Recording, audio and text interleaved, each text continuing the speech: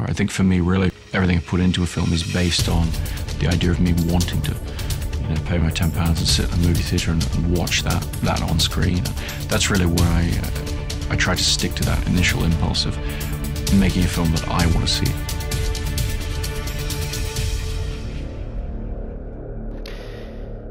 This is the Clapboard. This is our 6th episode special. Apologize for the wait. It has been about 4 months. That's 120 days. It's been a long ride, but that just shows that we've put 120 days worth of work into this episode. Thank you for joining us.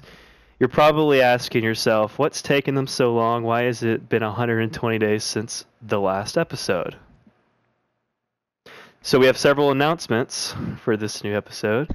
We have a new co-host in the building. We have Tyler, professionally known as TGJD or TJJD, TJGD. Yeah. TGDJ. What's going on, Tyler? What's up? We fired Caleb. Yeah.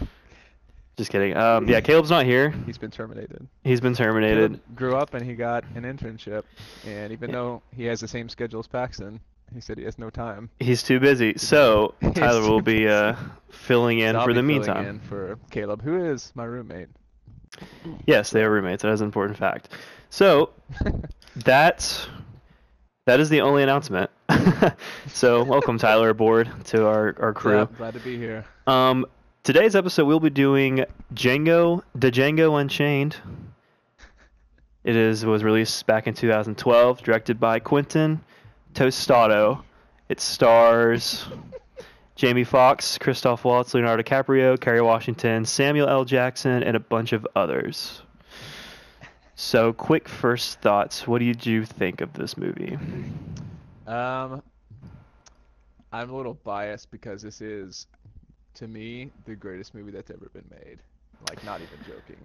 All right. Well, that is yeah. So it's quite a compliment. So I'm a little bit. Yeah. I'm heavily biased. So just keep that in mind the entire time. But no lie, this is this is the best movie ever made. Like all around. Like I get that everyone doesn't like it, but like there's some movies that people don't like that I like and I understand.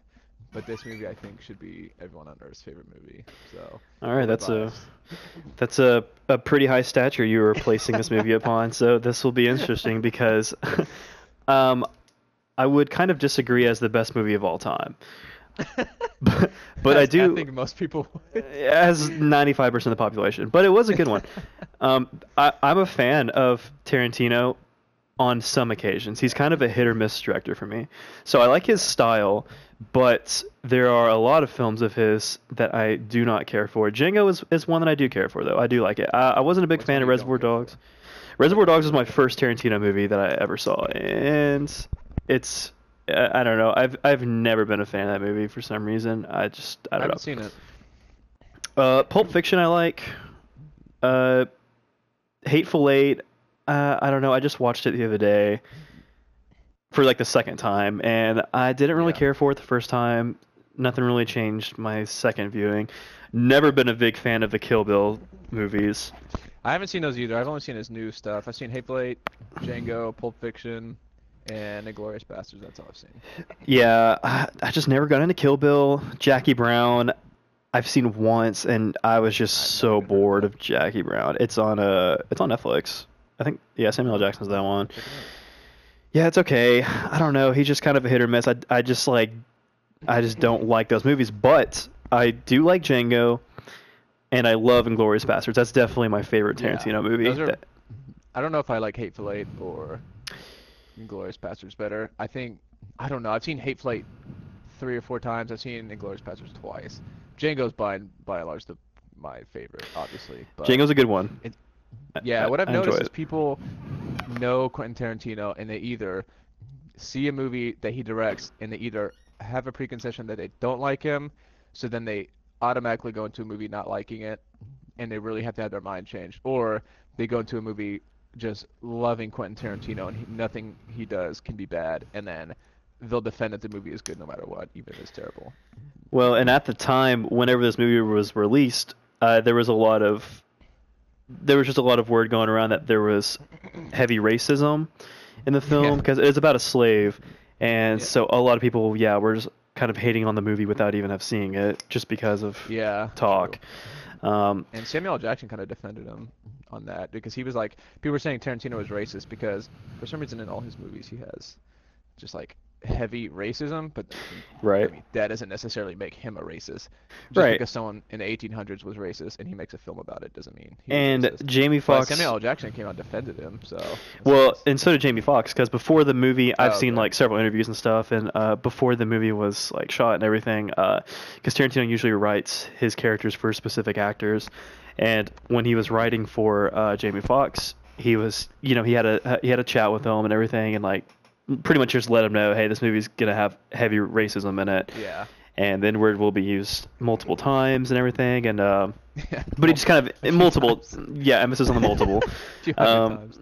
And so he was just kind of like clarifying that and just letting him know. And Jamie Foxx is cool with it, he understood, like, because they wanted to bring out a realistic film, which is what Tarantino does so well when it comes to dialogue. It's not like slavery didn't happen just because it's over now. Right. So, which I mean is honestly like really interesting, and I'm glad that everyone was kind of on the same page with that. So, here we have Django Unchained, and it honestly just sells the movie that much more. The big thing the one compliment, well, I have several compliments, but like my favorite thing about Tarantino as a writer is dialogue. That dude can paint a situation really well. I don't know what it is. He just grabs the viewer in all of his films, no matter what. They like Pulp Fiction, for example. Have you seen Pulp Fiction? Yeah, I have. Okay, so this is an example of the hooks that he uses. So at the very beginning of Pulp Fiction, the first shot opens, with those two people at the diner, and like the first words that are said is, I think it's like, I don't know, that sounds risky. Something like that, but involves saying risky. So, boom, like right on the spot, they're talking about a plan that seems to be, a high risk but high reward. Yeah. So instantly you're soaked in, like, what is the plan? Like, what's risky? Like, what, you know what I mean? You already have like several questions just from a few words. So that's kind of how he does it. And he does that throughout his films too, not just at the beginning, but like just he'll always build up to a specific point or a story or anything like that. And he'll keep the viewer interested throughout the whole film. So that's what he does pretty well. And he just, another thing that I like in his movies, it's kind of weird, but he has something with food. He always adds some type of, food in his movies. The white cake scene, which is one of my favorites in Django. The strudel scene in Inglourious Basterds. The strudel. The strudel scene is my favorite scene in Inglourious Basterds. That scene is incredible. They're in the coffee. Diner. The diner, but the diner, the coffee. I think of the coffee. Hateful Eight. They poison the coffee. Spoiler. Oh, there's some of the food thing in it. I can't remember. Oh, the chili scene in Hateful Eight when he's like, this is not her chili. Oh yeah. He's like, I've been coming up here getting chili for however many years, and this is not her chili. I didn't realize that he does have something with food. He also has, what we were saying about the accents the other day, just about like he doesn't, like he'll have a German just speak in German. Right. Yeah. Or he'll have like in Inglourious Basterds have the French person speaking in French. He doesn't just have an English speaker with a French or German accent. Right, and it just makes it that much more real because most of the movie in Inglourious Basterds isn't English, it's German and French, which is really cool because it feels more authentic and it's very immersive. Yeah, you don't have these German leaders speaking English with a German accent like a lot of films do, which I'd never get. It's like, why are you so afraid to have an actual like which makes German... for some cool moments in that movie, which I feel like we're talking about that movie more than this one. But it's just a good movie. Screw Django, let's just do Inglourious Basterds. Like when Brad Pitt's like he doesn't speak German that well, none of them do, and then the guy's trying to talk to him in German, and it gets like it's Italian. No, he can't understand. Or Italian. They're trying to speak Italian. He can't understand what he's saying. Which that leads to one of my favorite actors of all time is Christoph Waltz, who Tarantino uses in Inglourious Basterds and Django. He's one of the characters in Django. Oscar for Django. Yes, dude, he was amazing in Django. Leonardo DiCaprio's incredible performance. Dude, he was good in this movie. Everyone was good at this movie. Everyone was. If there's any movie I would have given Leonardo DiCaprio an Oscar for beside The Revenant, it would be probably Django. Well, it's Or because Inception. Tarantino writes his characters for these actors. Yeah. So he knows like who that's he's gonna why, get, yeah. right? So that's why he does it so well. It's just like, yeah, he knows who he's working with beforehand. But and with that, and same with Christoph Waltz. He's just an incredible actor. And the reason I saw an interview that Tarantino was talking about Inglourious Bastards, and he said he wrote Hans Landa for Christoph Waltz specifically, and he said Yeah. he needed him to be, I think it's trilingual. He needed to speak French, German, Italian, well, and English. So he needed to speak 4 languages. And he said if Christoph Waltz wasn't able to do that, then the movie would have never been made, because he wouldn't have casted For anyone else for Really? Inglourious Bastards. Wow. Yeah. So luckily, Christoph Waltz could already like speak multiple languages. But yeah, he said thanks to that's why the movie's made, because it wouldn't have been made if it weren't for that. So it's pretty incredible because he can speak all those languages in the movie. Speaking of speaking, something that is a reoccurring theme in Tarantino movies, which is a huge part in Django, is he has these really long dinner table scenes, or just table scenes, I guess. Yeah. In every movie, Hateful Eight, most of the movie, like the second half of the movie, there's like literally they're sitting at a table for 30 minutes talking. Well, the beginning of And, like, Inglourious Bastards, when they're the milk. underground bar scene, and then the strudel scene, yeah. and then Django finally the just the whole last super tense scene that builds up to the shooting and stuff. And So it's just like that's like how his plot he like developed his plot through doing that. It's just dinner table scenes. and that's where dialogue becomes such an importance, because when you have characters sitting at a table, it needs to be interesting or you're not going to care, and it's going to be boring. And there's so many movies like that where there's so much talking, but they make it so boring because they try to Hollywoodize it and make it something that it wouldn't happen. It just sounds like conversation that people just don't have Yeah. on the daily. Yeah.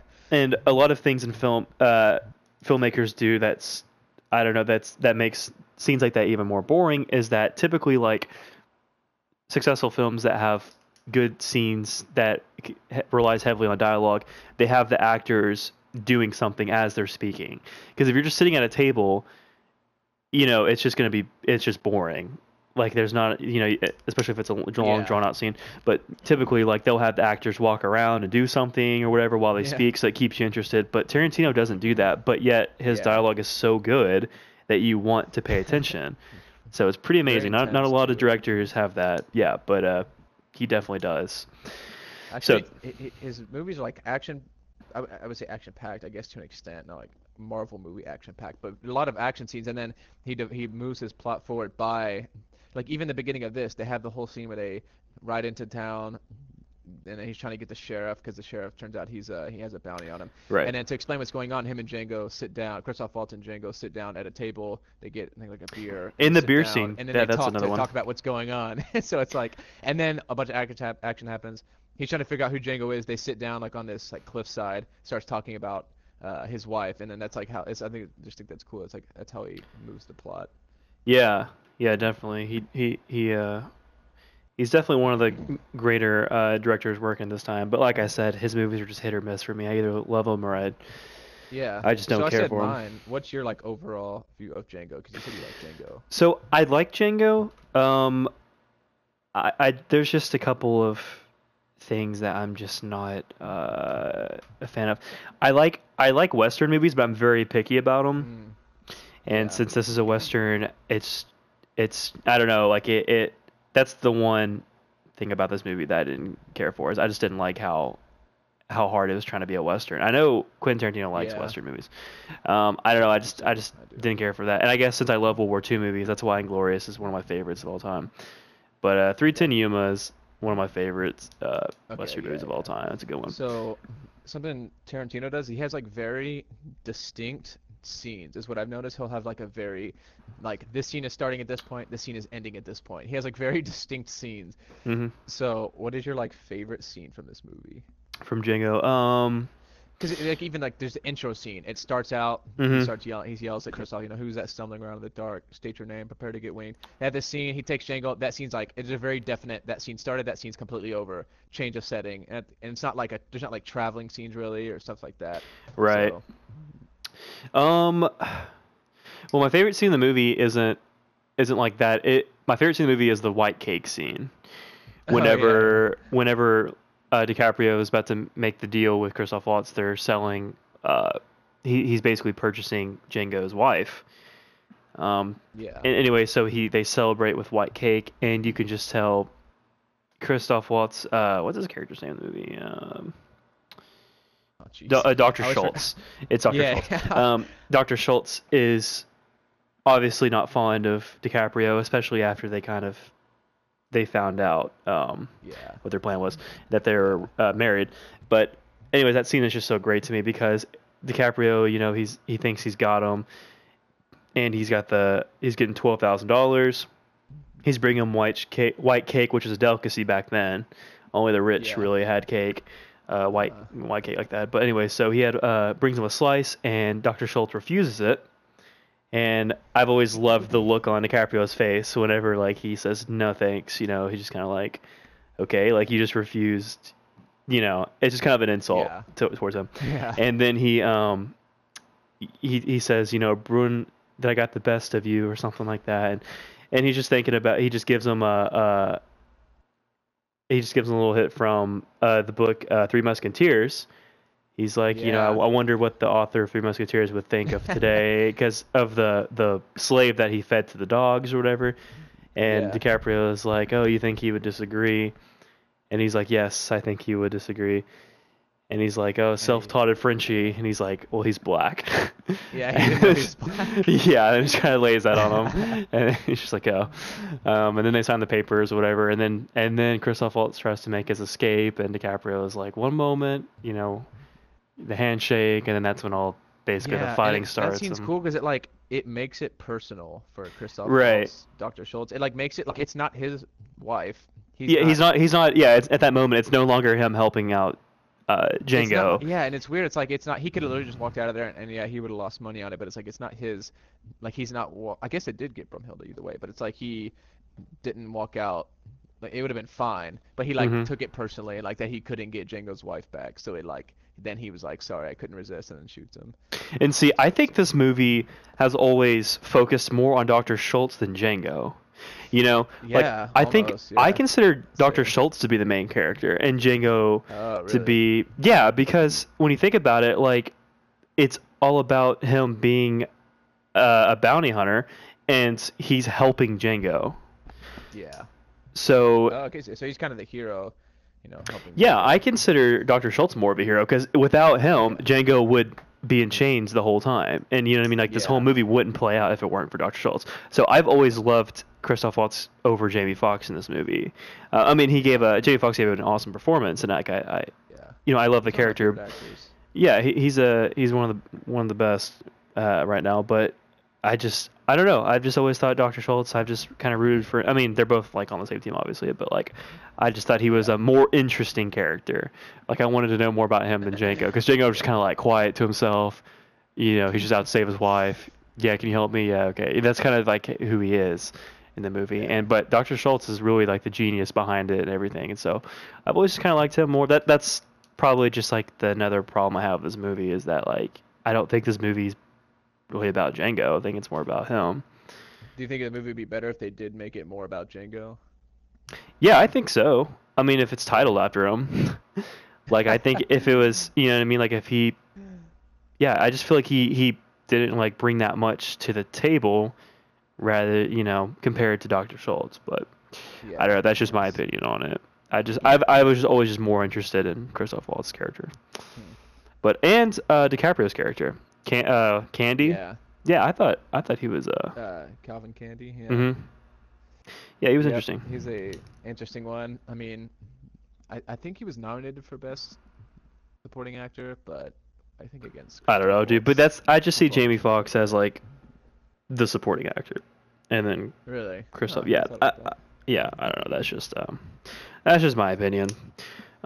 So Tarantino usually does this with his movies. But what did you think of the soundtrack? I had that written. Yeah, I was gonna ask you that, dude. I thought it about brought me to tears when Jim Croce, right? Jim Croce. Yeah. Croce? However you say that. When they're their traveling scene, when the word Mississippi goes across the screen real big. They're traveling up north. They go from Mississippi to Colorado. I can't remember which part it was at. There's two traveling scenes. Yeah. Dude, I love that, and it was just such a great song for that moment.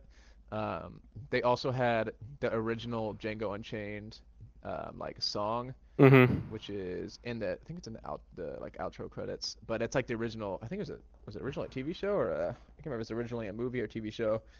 He like kind of borrowed the Yeah. idea, but they had like the original song, and then there's that random Rick Ross song actually thrown in there, Yeah, dude, that's which what I was about to say. I've heard people like hate that. They're just like, oh, that was so stupid. The Western. I thought it was the coolest part of that movie I thought it was when too, and he's it's already so like showed who Tarantino. he is, and he's like, it's like showing how cool and just how Hmm. like powerful of a guy Jamie Foxx is because he's done all the shooting. He's like kind of gone over the top. He like whipped the brothers, and he even talked to Dr. Schultz. He was like, he was like, I think it was a tad overzealous, like whipping the Brittle brothers back and like shooting him while he's riding his horse. So he's like, and he's already. I don't know, he's just a super cool character.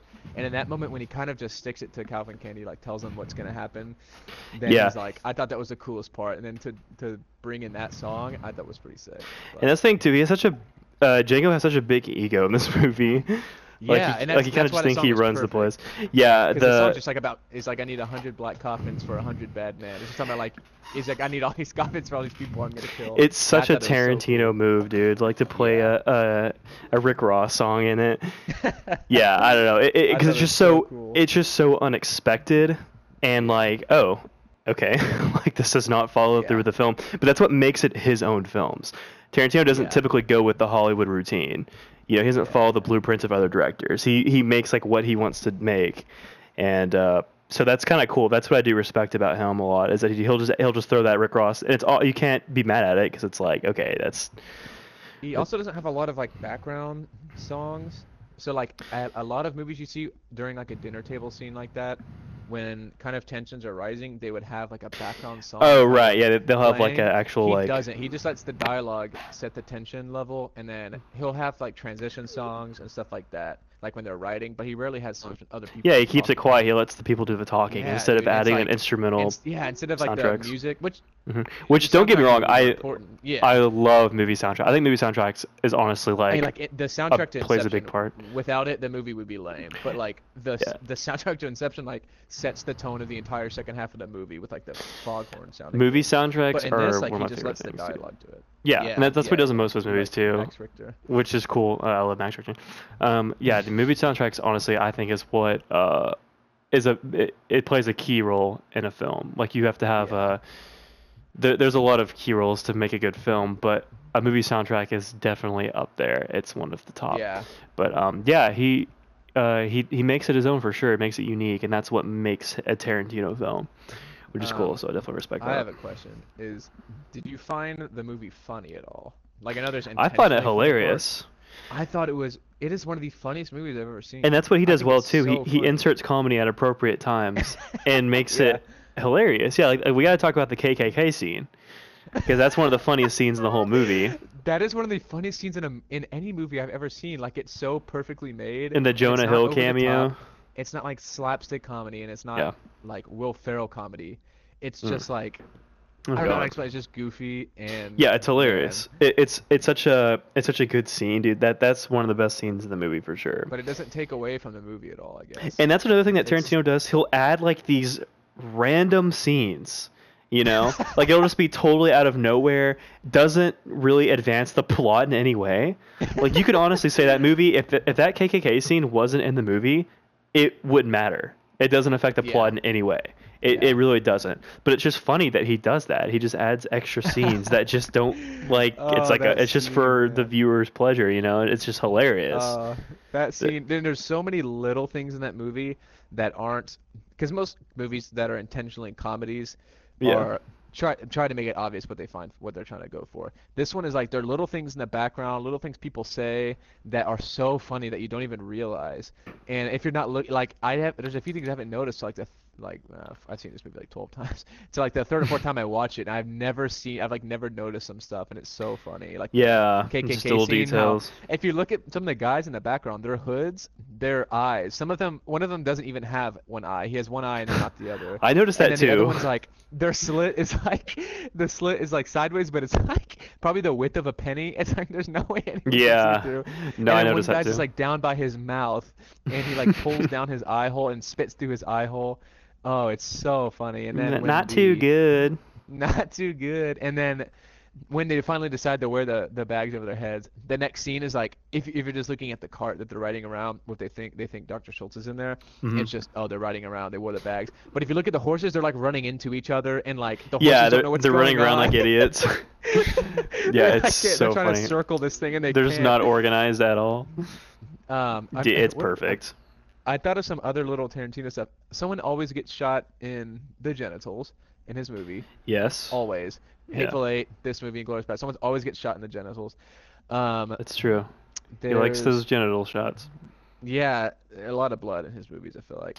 That was gonna be okay. So it's actually your question, but I'm just gonna hijack it. So, what do you think keeps people from hating or from watching this movie? What stops people from enjoying it? So, we've talked about this previously. It's like the difference in film and like cinema, film, and movies. Mhm. And like, I can't anymore watch like a movie. I can't just watch like Marvel. If I start a movie and I know exactly what's gonna happen the whole movie, I can't watch it. I'll fall asleep every time. So I There- think people expecting this to be like a run-of-the-mill Western, kind of like I think that what keeps people from liking this is starting it and expecting it to be like Magnificent Seven, where it's just there's these bad guys. Oh, come save us, cowboy, and then the cowboy Right. comes and saves them, and that's it. No, And this one's so much deeper than that. I totally agree. So there definitely is a Hollywood blueprint that everyone's going by. And dude, Yeah. movies are just getting less original nowadays. Yes, dude.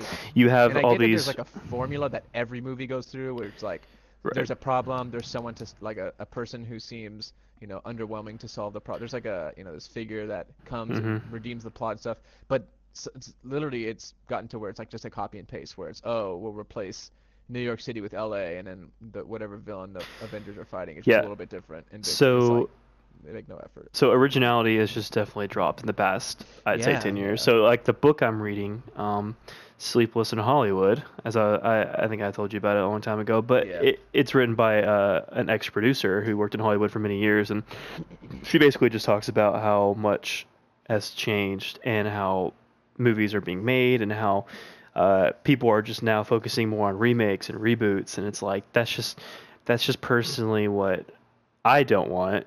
I don't care about a remake or a reboot. I don't care what movie it is. I want something original. And even if the original movie isn't the best, I still respect it and would rather see that more than Ghostbusters with a female cast. You know what I mean? It's like no one's asking for that. It's just being made. And same with the Ocean's 8 movie. It's like, I mean, Hollywood just has to, we have Ocean's 11 with an all-male cast. We have to remake it with a women's cast because it's 2018. They're like It's not remaking movies now that necessary. weren't good to start. And it's not sexist. It's just not necessary. Yeah. And one of my a really good film that came out last year was It Comes at Night with Joel Edgerton, and it's just an indie thriller. And it's really good, and a lot of people didn't like it because the director purposely inserts questions that you as a viewer have to ask yourself, and a lot of people got mad because they're like, I don't get it, like it doesn't show anything, like it kind of makes you question yourself and you have to think a little bit. And I love those kind of movies, and especially indie films, and it was completely original. It was just a good movie, and I would much rather watch that than the new Poltergeist, the remake of the new Poltergeist, because it's just like first of all, we've already seen this and the original was good. Why do I want to watch one that's been made 25 years later that's just awful?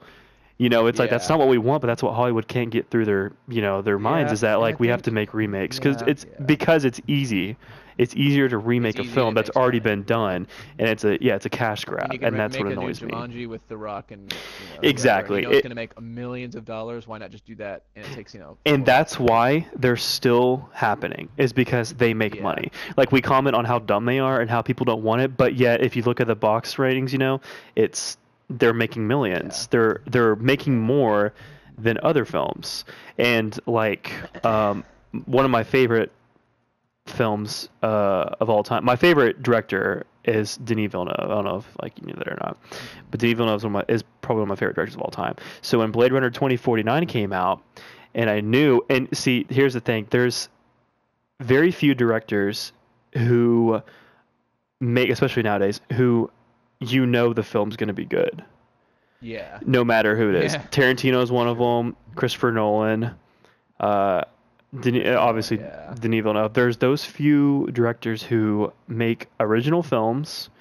They change it up rather than the Hollywood routine, and it's it's just a film that's a masterpiece. And that's what I'm saying. And Blade Runner 2049, I consider that movie to just be a masterpiece. Really? Oh yeah, I love everything about that movie. The acting, the cinematography. The cinematography was the DOP is Roger Deakins, who is one of my. He's kind of the DiCaprio of the DOP industry. He's been nominated for like 14 Oscars for cinematography, and he's only won one.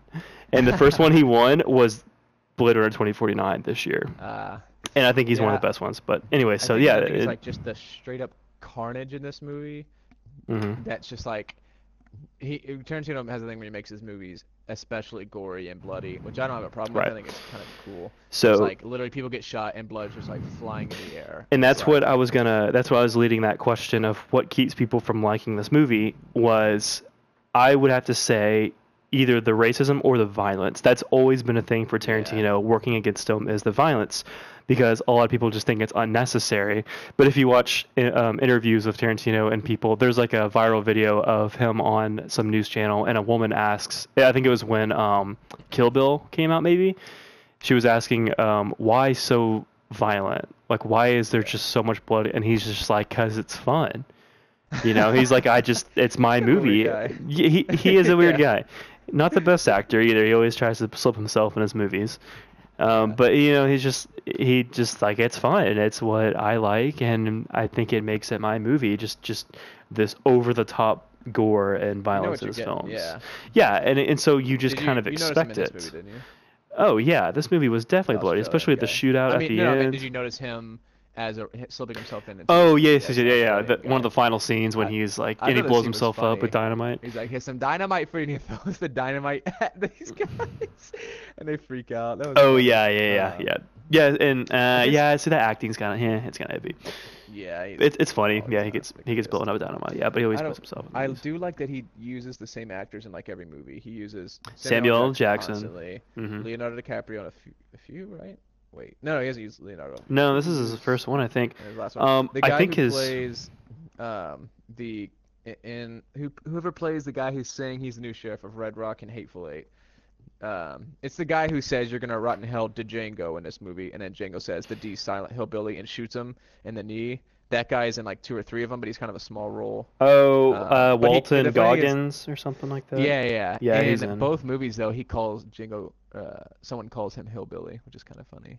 Oh, I never noticed that. He's been called hillbilly in like 2 different movies. Yeah, he is he's in Hateful Eight. Yeah, I love Samuel L. Jackson. He's a great actor. Yeah, Tarantino loves Samuel L. Jackson. So a quick thing, which I don't know if is even a good talking point. There's a fan theory and I don't know how you feel about fan theories. I could not possibly really care less about them, unless it's like Star Wars. Yeah, but there's a theory, which is not really a fan theory. It's like people think there's like a hidden message, and it's that Samuel L. Jackson and his character was kind of running the show the whole time, even though like Calvin Candy was in charge. Because at the end, when it's just Jamie Foxx and Samuel L. Jackson's character, right, he literally drops his cane and just stands up straight and walks fine. So there's like a theory that is true. Yeah, there's a theory that, and then like he brings Calvin Candy back and he tells him what's going on with them trying to get his wife back, and he gets him to like call him out on it, and he's in charge of the people in the kitchen, and it talks about how the old Ben, who was the house guy of his dad, cut his dad's beard, like shaved his dad's beard with a straight razor every day, and like could have cut his throat at any time, but he chose not to. So it kind of seems like Samuel L. Jackson's like running the show, like behind the scenes, and then in the end, when he realizes that there's no one left but him and Jamie Foxx, he like kind of gives up on the act. That's interesting. I've never heard of that, but I did notice. Yeah, I do remember that part when he puts his cane down. He obviously is somewhat of an intellectual because he notices the relationship between Django and his wife before anyone else. Man, his character's so funny. Yeah, he's funny. This movie's so long, it's hard to like have enough time. Yeah, most of his movies are pretty lengthy. Minutes, but something else funny I noticed was, which is kind of sad if it happened, in real life, but it's when the whole thing goes down inside the house. Django pretty much shoots everyone, and they take him away. And Cavalcanti's dead. Christoph Waltz is dead. Everyone's dead. Inside like the foyer of this mansion. Candyland. Yeah, in the same place where Samuel L. Jackson drops his cane in the end. That same place. Mm-hmm.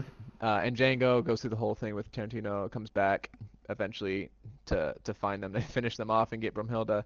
But basically, they like had a funeral for everyone that was killed, and like they come back into the foyer of the of Candyland Mansion, and all the bodies are cleaned up, but like there's still blood and stuff, and it's like, and they're like crying and they're sad, and then Jacob's like gets their attention, and it starts killing them all again, and it's like. I just thought it was so funny. They literally had just finished cleaning these up. Yeah, they just cleaned the place up. And he comes back and just starts killing them again. In the same place. And that is like a little bit over the top. It's like, and he shoots like Miss Daisy or whatever for no reason. He's just like, say bye, Miss Daisy. Yeah, he's like, say bye. She's like, bye. And then she flies back in the room. To shoot her. So there is a lot of shooting. That was funny. Another thing, which I don't know how much time we have left. You're good. But this is one of the I would say it's the most quotable movie I've ever seen. I quote Django constantly. And dude, this has some of the best quotes ever. It does. I couldn't tell you that many quotes from it just because I haven't watched it that much. But yeah, I would say like it definitely does have a lot of quotes. I love it. Anything else? Yeah. So what do you think? Again, this is one of your questions that I'm hijacking. What would you think could be done better for this film? Dude, I don't. That's a hard question for me. Well, because since you're such a big fan of this film, and there's almost nothing wrong with this movie. I would say I would tone back the killing innocent people, like straight up people who weren't doing anything getting shot. That was a little like, okay, what the, like when he say bye Miss Daisy, she goes bye Miss Daisy, yeah, and he shoots her. Literally she's just standing there, and that's his like sister wife thing. It was kind of weird. Yeah. He says how's my nice incest. Yeah, but I was just like, it was a different that's time. Probably gonna get people to like not like the movie, like, because to me that's fine. It's a movie. He can do whatever he wants, and he's cool. But it's like, okay, like you're literally murdering innocent people now. Another thing is, I don't know if I can think of another thing. I think it was just. Well, you apparently consider this movie to be the greatest film of all time, so I don't know. Like it's, and that's not even like what I just said isn't even a problem for me. It's like I don't care if other people like it. I think it's right. I think like this movie is to me like a perfect mix of action, like comedy, drama.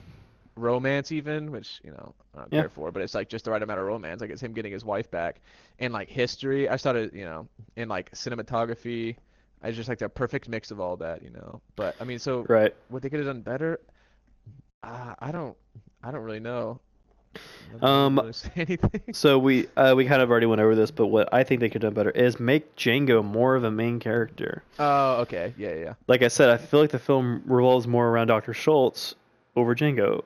And which I think he's an interesting character, but I just was never overall interested in Django that much, just because like he's just kind of like a boring to himself kind of guy, which I don't know, I just don't find as interesting as Dr. Schultz. So that's just what I would have changed. But yeah, since he is kind of that boring to himself guy, I wish they would have made it so when he is with Brumhilde, he's like a little bit, he like lets his guard down a bit, even though like they're doing it in secret, and he's like trying to see her in secret. Like he would let, like, and that's again one of those quotes when he kicks the door and it says, hey there little troublemaker, and she like faints and falls to the ground. That was about as like emotional as he gets. Yeah, so if they would have like had like a real better connection between him and his wife, it would have been. That's true. I never really invested in him getting her back. I never really felt them as a couple, because they weren't really together first of all throughout the film, and when they were, there wasn't much exchange and dialogue between the two. So it's like I don't feel like they're even married, because like it's just. I don't know, but yeah, that is a good Yeah, and I point. guess it's because they're like married before the movie even started, but Right. yeah. Yeah, that is a good point. Um, Okay, so that pretty much does it for me. Yeah. We would give it an overall score.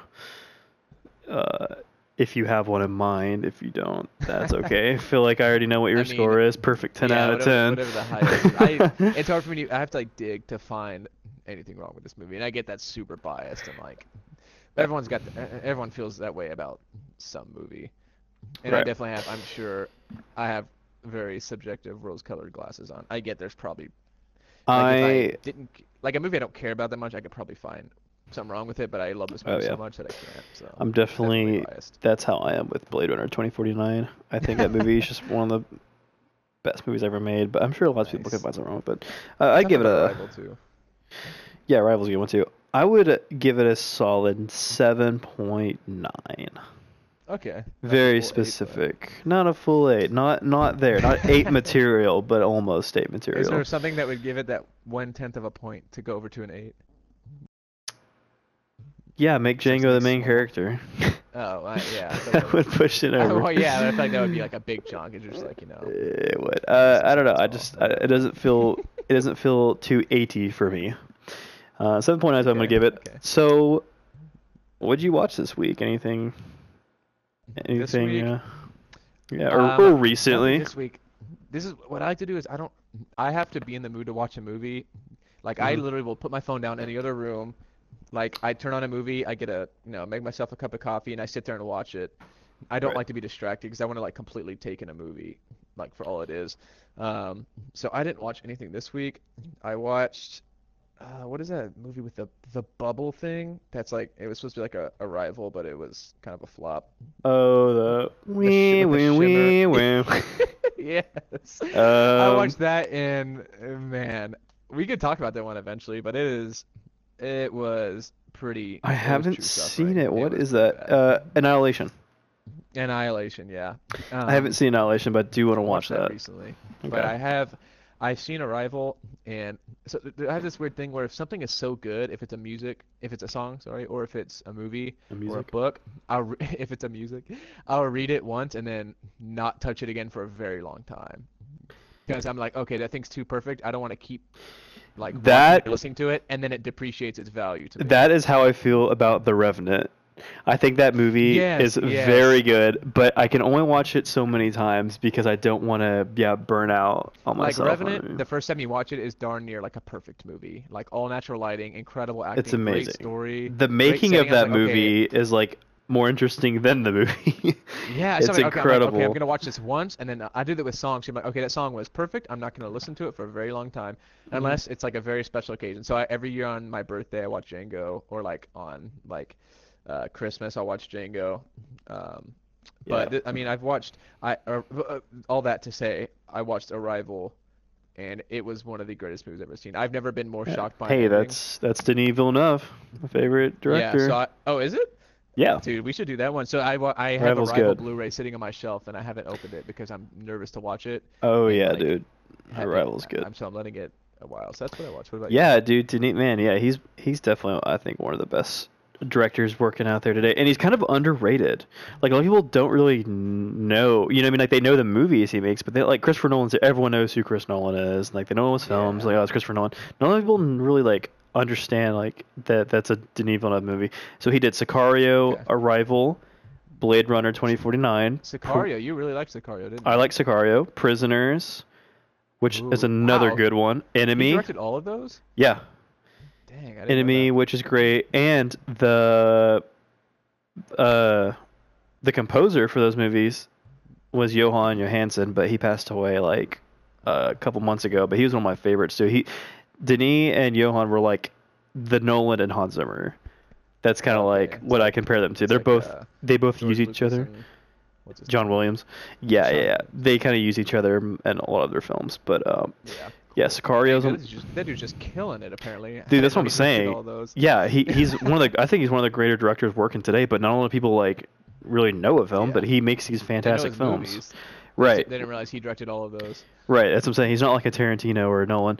Yeah, Sicario is a really good one. I hated it upon my first viewing, but the more I watched it, the more I appreciated it, and now I own it and I love it. And I actually saw Sicario, the second one, which is in theaters right now, and honestly, I recommend it. I was very iffy about it when it came out or when I saw trailers for it, because I love the first one so much, and it's just one of those films that kind of like, it ends. There's no need for a sequel. It ended. Their story wrapped up, and it's like it's done. And that's how pretty much all of Denis' films are. Prisoners, Enemy, Arrival, like they're just films. They're their own film. They don't need a sequel. It's not. It's not like a franchise or anything. So like, it was just one of those. It's like if they made a Prisoners 2 or an Arrival 2. You know, that was in my head. I was like, they don't need a second Sicario. And I kept watching all the trailers.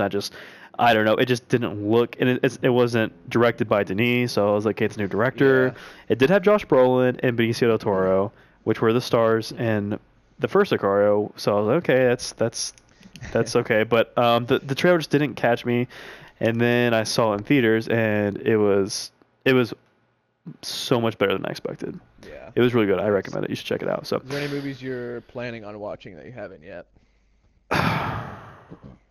I was planning on watching